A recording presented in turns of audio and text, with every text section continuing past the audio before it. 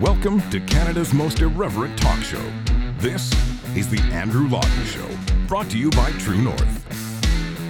Hello and welcome to you all. This is Canada's most irreverent talk show just after 1 o'clock Eastern Time here in the nation's capital of Ottawa, where I am going to be broadcasting from this very nondescript, generic Ottawa hotel room for the next few days. Now, don't get too excited. I'm actually not up here doing anything to do with the show. I'm working on another project, which I'll have some details about in the near future. The only reason I'm telling you any of this is so that you don't think this is actually my couch, because it is not. Although, a funny thing about this couch, last time I stayed at this hotel was when I was in Ottawa covering the Public Order Emergency Commission, and I did my show from it was a different hotel room, but they're all, nondescript and generic. And I did my show from this very same couch, or that room's equivalent. And I had the strangest request from a viewer of this show that wanted to sleep on the couch. They thought they would love to be up in Ottawa to cover or see the Public Order Emergency Commission as well, and thought that maybe it would be a little cost prohibitive and they could perhaps share my room with me. And I try to be a nice, easygoing person, but I had to draw the line in the sand there. So this time I'm just showing off by taking the couch to myself for the purposes of the show today. Actually, a couple of blocks from where I am, parliamentarians have voted on who the new Speaker of the House of Commons is going to be.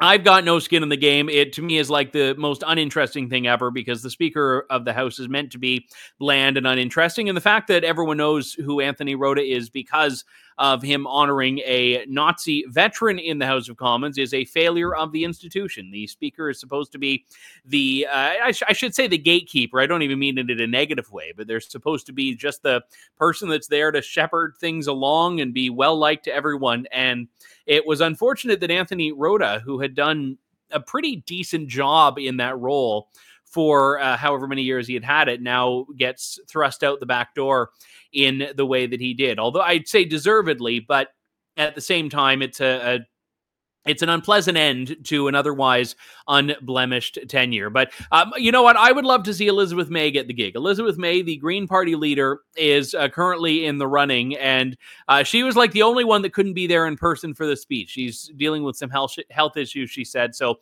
I don't think she's going to get the votes, but man, would that be entertaining if Elizabeth May were the Speaker of the House. So I actually ran into a couple of Conservative MPs this morning, and I said, I know you're going to vote for your guy, the Conservative MP, but it would be great if you could actually put a vote for Elizabeth May as well. I think Canadians deserve something to that effect, but we will have to see where things go there. One thing I wanted to talk about today in a little bit more detail is the CRTC's takeover of your podcast. Now, I spent a fair bit of effort on the show yesterday talking about this, and the reason is this is important. This is the manifestation of Bill C-11, which is the government's mass takeover of internet content coming to roost. This is not a particularly surprising development. We've known this was coming, but we didn't know exactly what it was going to look like. And why that's so important is that one of the warnings I gave when C-11 first came up, one of the warnings I gave was that so much was left to the regulations. So much was left to how the CRTC was going to interpret this law and put it into effect. So we didn't actually get to see the full scope of what C-11 was going to do when the bill was being discussed, debated, and eventually passed. The announcement that came out just like on a Friday before a long weekend, which is always how you know they want to bury it, was the CRTC putting out its requirement for podcast networks and streaming services to register. Now, they had a few criteria. You have to operate in Canada, which simply means you have to be accessible to Canadians. It doesn't have anything to do with where you're headquartered or registered or where your CEO lives. It is, are Canadians able to access it on the internet, which basically means yes, because we do not live in a repressive North Korean-style dictatorship, at least not yet. The other part is that you have to have $10 million in revenue. Now, I've spent a fair bit of time going back and forth with some people on Twitter about this because this is kind of being used by the government and by supporters of what the CRTC is doing as an excuse to say we're not going after the little guys. We're not going after independent content creators. We're just going after companies that have $10 million. We're just going after companies that have $10 million in revenue. Now, this is impossible to separate from individual content. It's impossible to separate from individual content. And the reason for this is because if you are a streaming service or a network that offers podcasts, like let's be real here. The government is saying streaming service because they're going to make you think about Netflix and Crave and all of that. But when they say that, they also include any website that offers podcasts. So that's Apple Podcasts, that's Spotify, that's Amazon, which has a podcast division, all of these different outlets. How can you offer to people a regulation of networks without offering regulation of the content on those networks, the content available on those streaming services? And that's the part that the government is leaving out here. Pascal Saint-Onge, who's the new heritage minister, she has the unpleasant task of defending this legislation, has tweeted out as though this is just like this perfectly fine, hunky-dory thing. Oh, the Online Streaming Act is just giving you more Canadian stories. It's supporting Canadian music, television, and cinema. It gets global streamers to pay their fair share. So they want Mr. Beast to pay his fair share, I guess, or something like that. No, they're not just talking about Netflix and YouTube and Amazon and Spotify. They're talking about anyone whose show is available on those platforms. Let's just take the politics out of this entirely and focus only on the ideas that the government's using here. Let's just take them at face value that this is about more Canadian content. Well, all of a sudden, we're talking about manipulating Canadian content. On YouTube, it's easy to see how this would happen. YouTube manipulates its algorithm. They have to serve up a certain quota of Canadian content. It's going to be government-approved Canadian content, of course, and they want to include in that diverse voices and all of that. But you also have, beyond that, the question of what it's going to look like on podcasts. So right now, if you go on to Apple Podcasts, which perhaps you've done to get to this show, you'll see a whole laundry list of recommendations. Maybe for Black History Month, they say, here are Black podcasts. Or for Pride Month, they say, here are gay-themed podcasts. Or in general, they say, well, you might like true crime. So here's a true crime series or something else you might like. Okay, well, that's all fair and reasonable that they're trying to tailor their selections based on what they think people are going to like. Well, now government's coming in and saying, you have to serve up a certain amount of recommended content that we like. I joked yesterday about like the non-binary Franco-Indigenous quota or something, which, you know, some variation of is going to exist. But what's happening here is the reality of this. The reality of this is that government is going to be picking and choosing winners. So sure, maybe the government is not saying under C11, the CRTC is directly regulating the Andrew Lawton Show. But make no mistake, by regulating the platforms on which this show relies to get to its audience, the government is regulating this show. In the same way it's regulating Joe Rogan. Joe Rogan, one of the most popular podcasts in the world, if not the most popular podcast in the world, it's not Canadian content.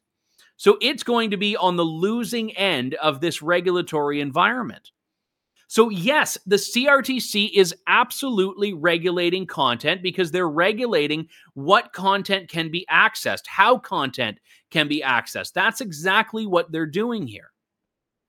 And they're doing all of this while trying to tell us that they're not. That's what's so disingenuous about it. And I'm afraid to say some people have bought into this hook, line, and sinker. You take, for example, this one tweet that I try not to get into Twitter scraps, but Billboard Chris, who's a guy who I know many of you may know because he walks around with a sandwich board with a slogan about gender ideology and hormone blockers and stuff like that for kids. Billboard Chris was actually taking aim at a lot of people in his own audience. He said, if we don't have freedom of speech in Canada, why am I not in prison? Why am I free to say whatever I want, whenever I want, wherever I want, in defiance of what our government wants? And there was another long tweet he shared in which he took aim at those who take essentially the conclusion I'm taking from the Online Streaming Act. And I responded to say two things. First off, it's incredibly facile to make the point that because I'm not in jail, we have free speech.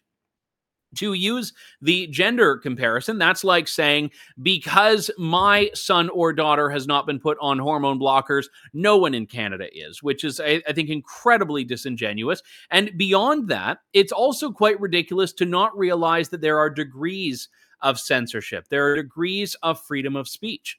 You do not have to look at an environment in which we have North Korean-style repression to see that there are myriad restrictions on freedom of speech and freedom of expression in Canada. These come about in a number of ways, through human rights commissions and their regulations, through internet regulations like we're seeing with C11 and C18 and the future promised Online Harms Act, and through other means that we see. And I should point out that the fact that you can distinguish the First Amendment in the United States, which has a very rigid and ironclad defense of free speech, from the Section 2B freedom of expression rights in Canada, which are qualified by the so-called reasonable limits section of the Charter of Rights and Freedoms. The fact that these two constitutional protections are different on the surface, on the face, and in application shows that there is, just between Canada and the US, not even looking anywhere else in the world, a lesser free speech protection in Canada than exists in the United States.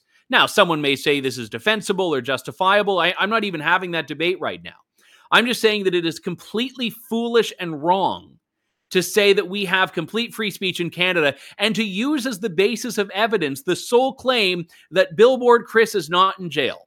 Billboard Chris is not in jail, ergo, there is free speech in Canada. Now, interestingly enough, I was walking around Ottawa this morning, and Ontario has this law that prohibits you from demonstrating within a certain radius of an abortion clinic.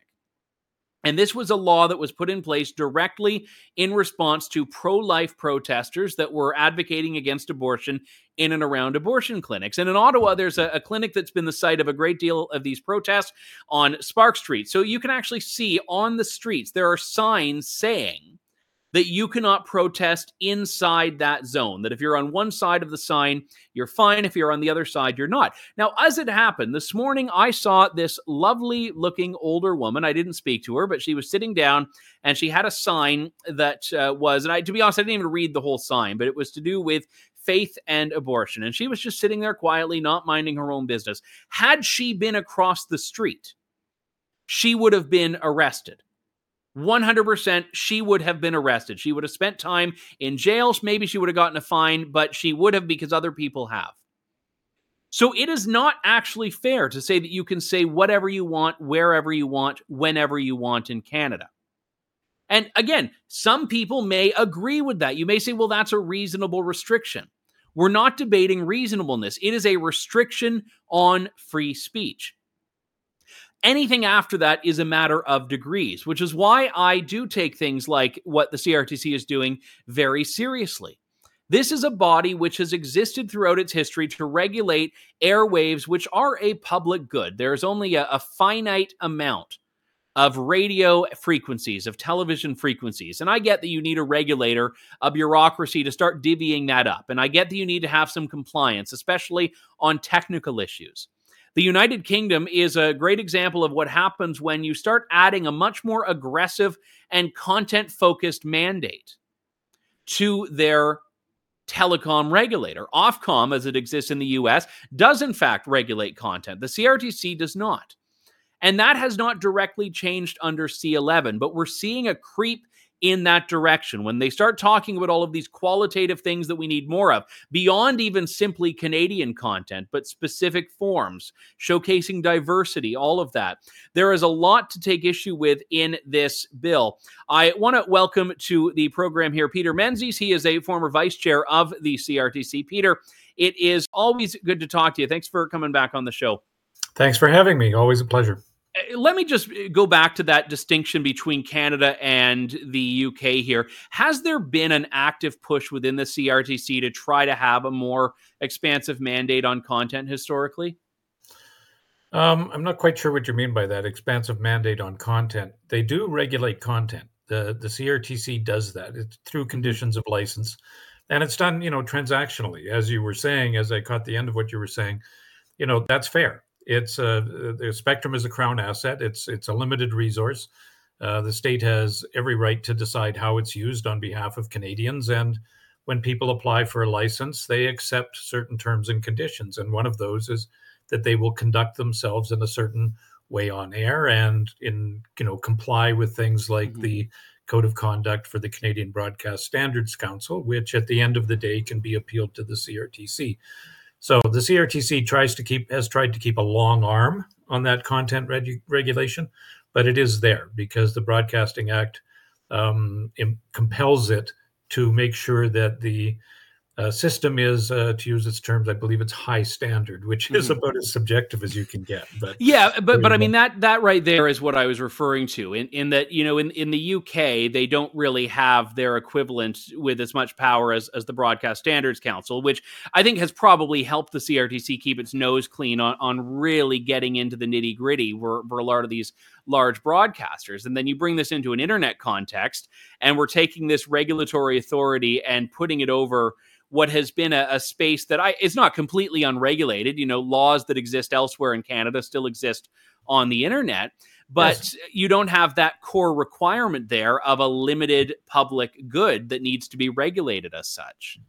Yeah, and that was one of the big problems I found in the last week's decisions by the CRTC was that they were making decisions like about online news organizations, online news, and the other one was that caught the eye was pornography or adult content, right? And then the reasoning was that, well, it wouldn't be fair to leave those guys unregulated when the guys within the license system are regulated. And that makes no sense at all to me because, like I was saying, if you're inside the license system, it's a transaction. You get the license, and when you get the license, you also get, you take on these responsibilities and you take on these conditions of license, but you also get protected. There's all kinds of benefits that come with a license. In the unlicensed area, you're going to get the same regulation, but where's your benefit? Yeah, I think that's a tremendously important question here. And, right now, a lot of the defenders of this are, I think, being very short-sighted. They're talking about effectively, all they're doing is asking for their name and phone number and address. But it's like, okay, to do what with? It's basically to have the point of contact when they start expanding these expectations and requirements, I think. And it's not benign. No, it's not, and it's funny how people can just shrug that off. All they're asking for is your name and phone number and address, right? If you were walking down the street and an officer of the law came up and asked you your name and phone number and address, right? I don't want to over-exaggerate it, but that's a papers, please society, right? Mm-hmm. I mean, it really is. I mean, it can sound benign, and it can be benign, but it can also be a bridge that you don't want to cross, right? Particularly when it's unclear to me as to what the benefit is to society of it occurring and what. And just to go back to the limited public good aspect, because not only is there, there are only so many radio stations that you could have conceivably because of the laws of frequencies, but even within radio programming and television you have 24 hours in a day. So I can understand, and I would question whether Canadian content regulations are relevant today, but I could understand, okay, we have this many hours a day, you need to devote a certain aspect of it to Canadian content.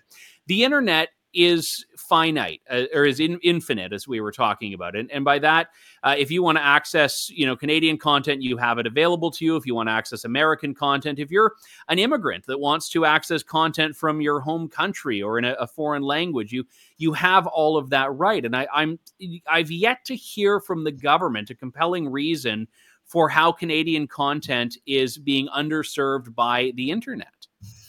There isn't really a compelling reason. I mean, we went through this discussion a bit with Bill C-11 in terms of that, especially when people were talking about all we're trying to do is make sure that Canadian content is discoverable on the internet. This episode is brought to you by Shopify. Forget the frustration of picking commerce platforms when you switch your business to Shopify, the global commerce platform that supercharges your selling wherever you sell. With Shopify, you'll harness the same intuitive features, trusted apps, and powerful analytics used by the world's leading brands. Sign up today for your $1 per month trial period at shopify.com/tech, all lowercase. That's shopify.com/tech. Well, there's something called a search tool, right? And all you have to do is open up your Netflix app, go into the search tool, and type Canadian or type Canada, and all kinds of stuff comes up, right? So they're not really talking about giving people the ability to discover that.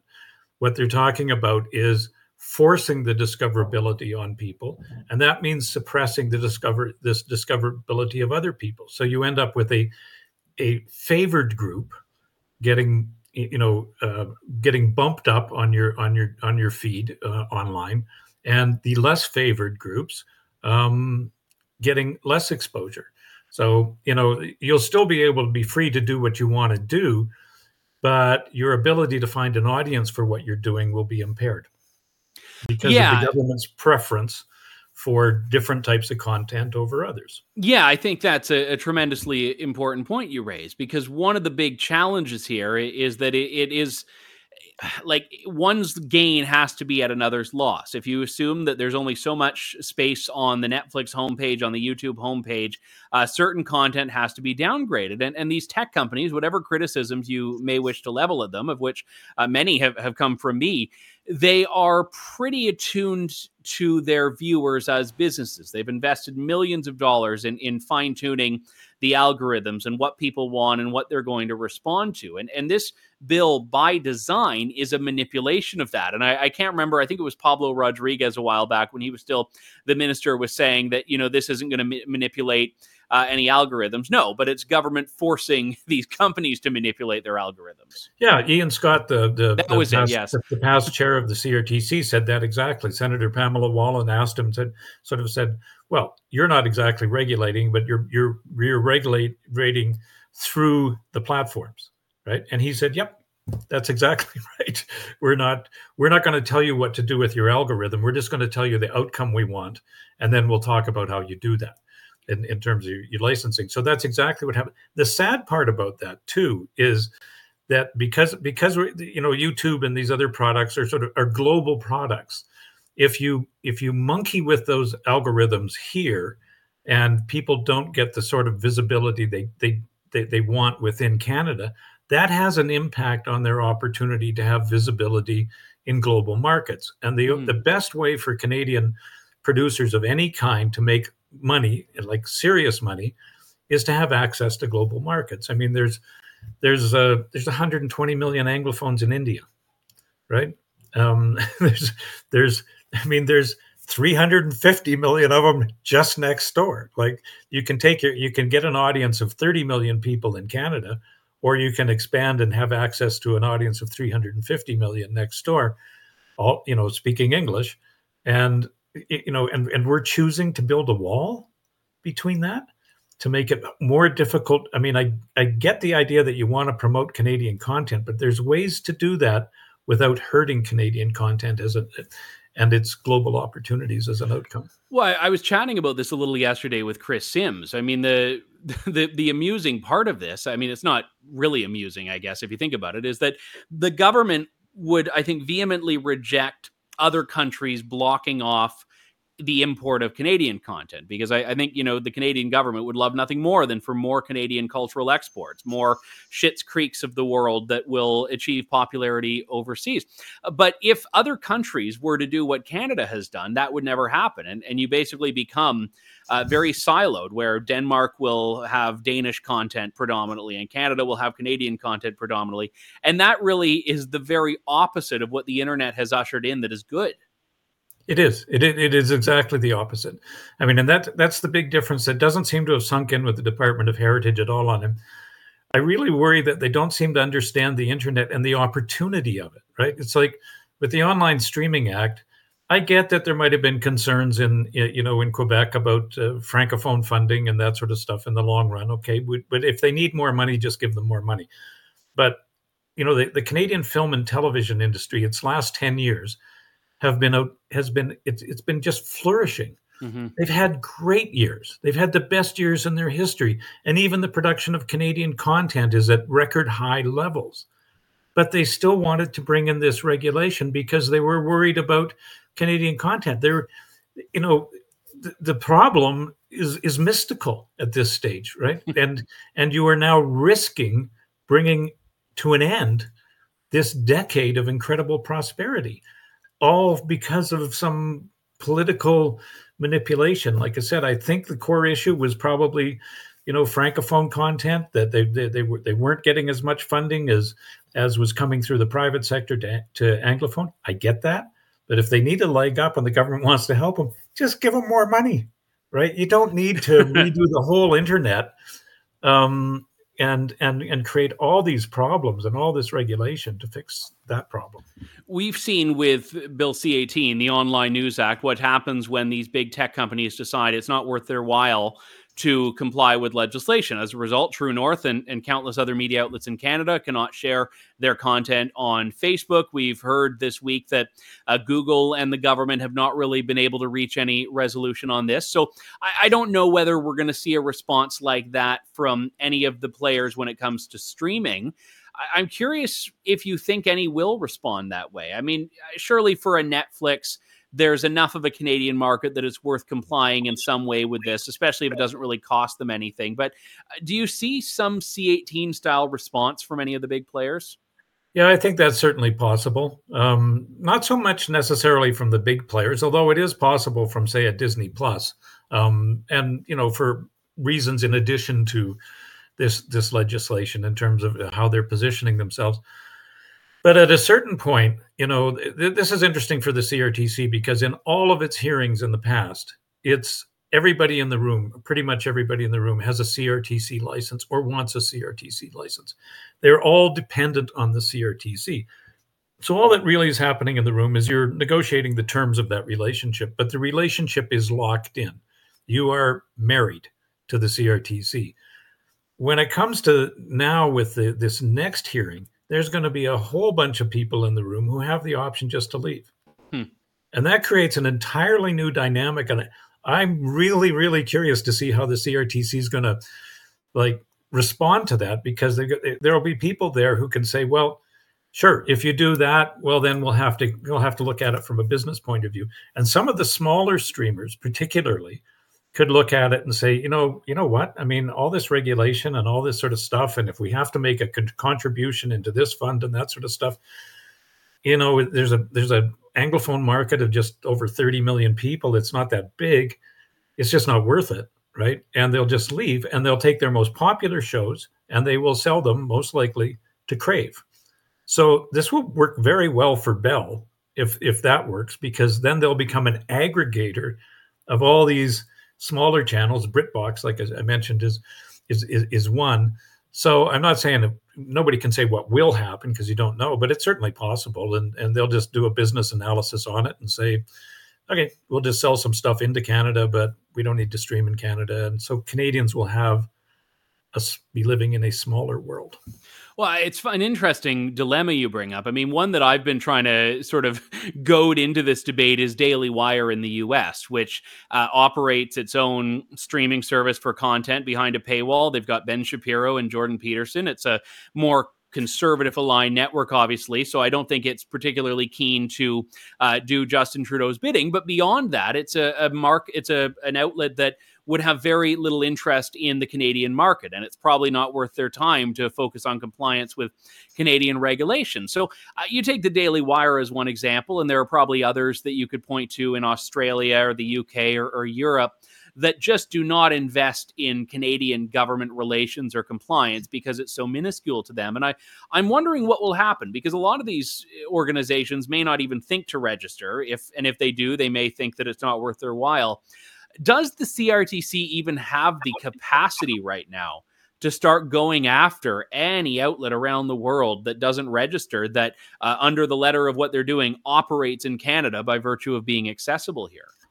Yeah, I'm still trying to figure that one out, because I was asking a couple of colleagues this morning in anticipation of being asked that question. How can they find out who makes $10 million in Canada and who doesn't?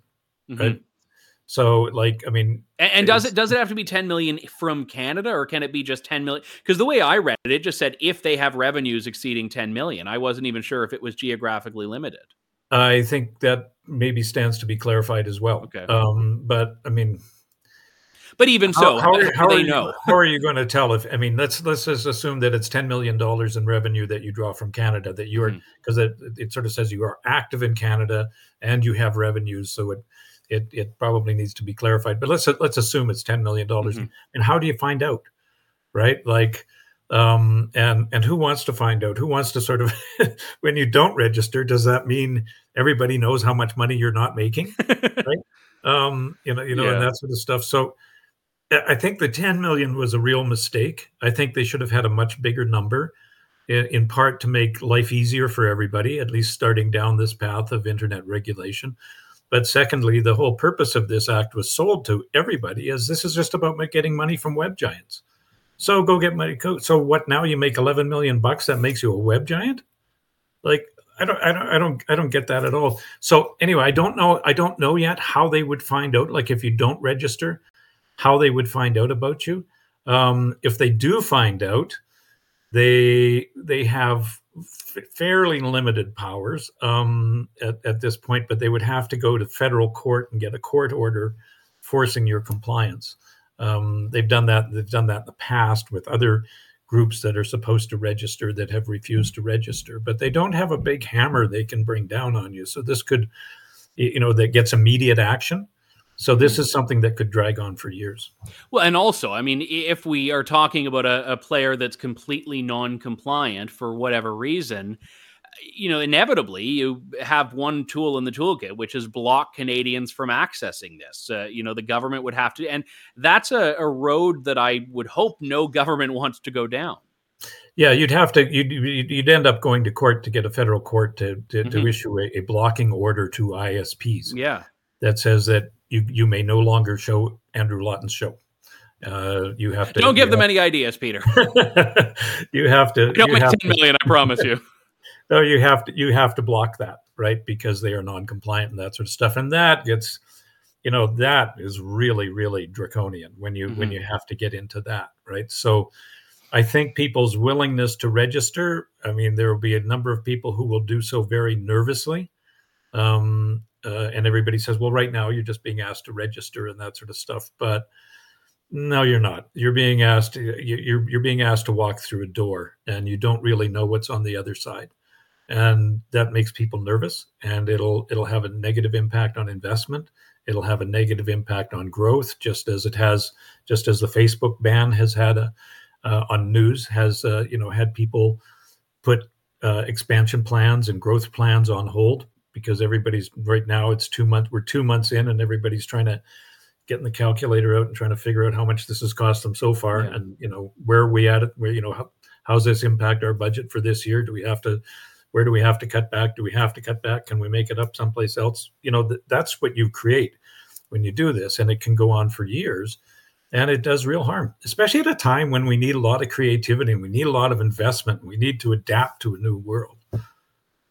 Yeah, very, very well said. Peter Menzies, always a pleasure. Keep up the fantastic work on this. Really appreciate your time. Thanks very much for your interest. Always happy to help. Take care. All right. Thank you very much. Hopefully, again, you can still access this podcast. We haven't been taken offline just yet. But I think the point that I made in my monologue is the enduring one of this show, which is that if you're regulating the services people need to access podcasts, and I'm talking about podcasts, but it's all content, all shows, you are regulating the shows themselves because you are regulating which are worthy of being seen and which are not.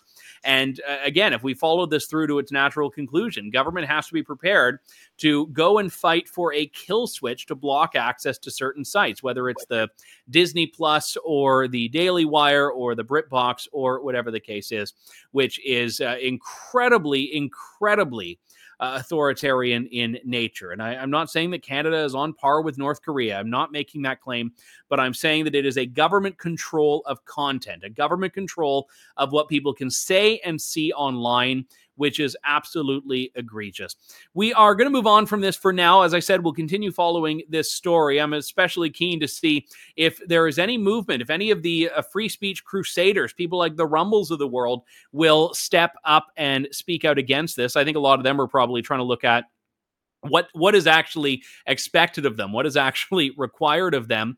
But I do want to turn our attention to this. Now, I mentioned just in passing at the beginning of yesterday's show that it was on the weekend, the National Day for Truth and Reconciliation. Trudeau, I don't believe, went surfing in Tofino, so he's learned his lesson after that first year.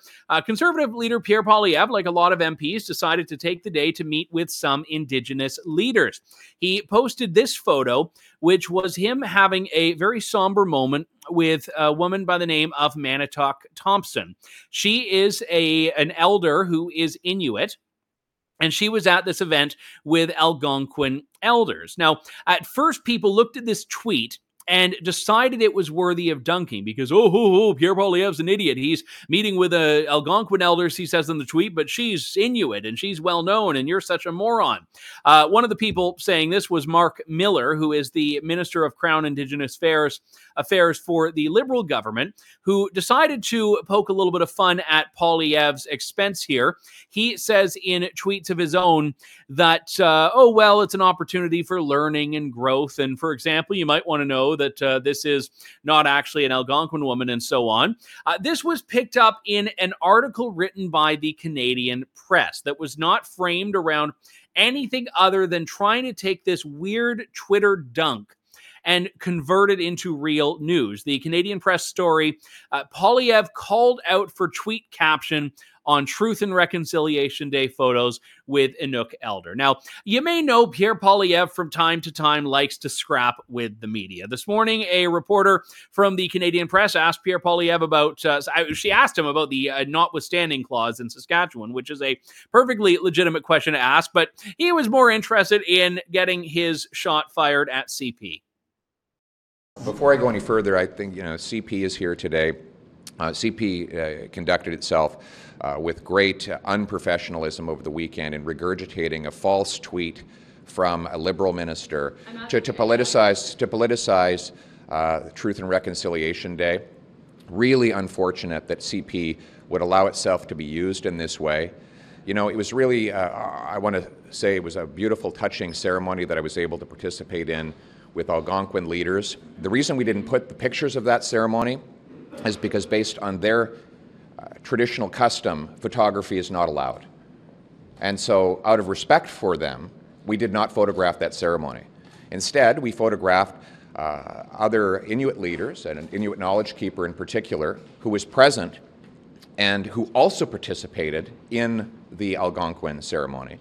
And we did so with great respect. And this knowledge keeper has now taken issue with both CP's story and Mark Miller's appalling politicization of the Truth and Reconciliation Day. I think CP should stop acting as the communications arm of the PMO. That was the claim. I don't even think he eventually got around to answering the question. He just sort of moved on from there. And I should say the reporter in question who asked him that question is a very, very good reporter.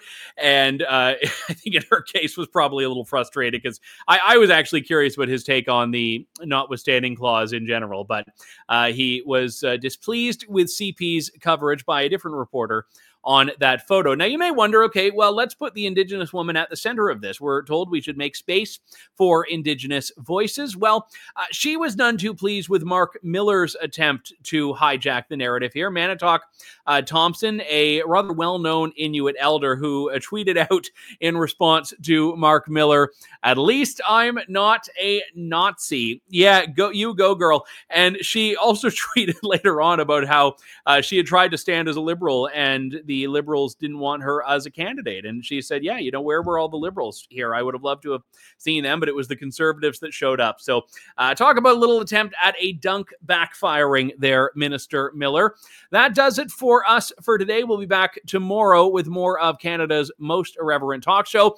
Big Red Couch. I was going to say Big Red Comfy Couch, but I can assure you after sitting on this for 40 minutes, it is not comfy. So maybe I'll find a different spot in the room tomorrow from which I do the show. But I wanted to give you I could see the Supreme Court out the window, but then you just have I'd be in silhouette, which, come to think of it, I'd probably look better in silhouette than I do with the light head on. So I'll figure that out for tomorrow. But we'll talk to you then. Thank you, God bless, and have a wonderful day. Thanks for listening to The Andrew Lawton Show. Support the program by donating to True North at www.tnc.news.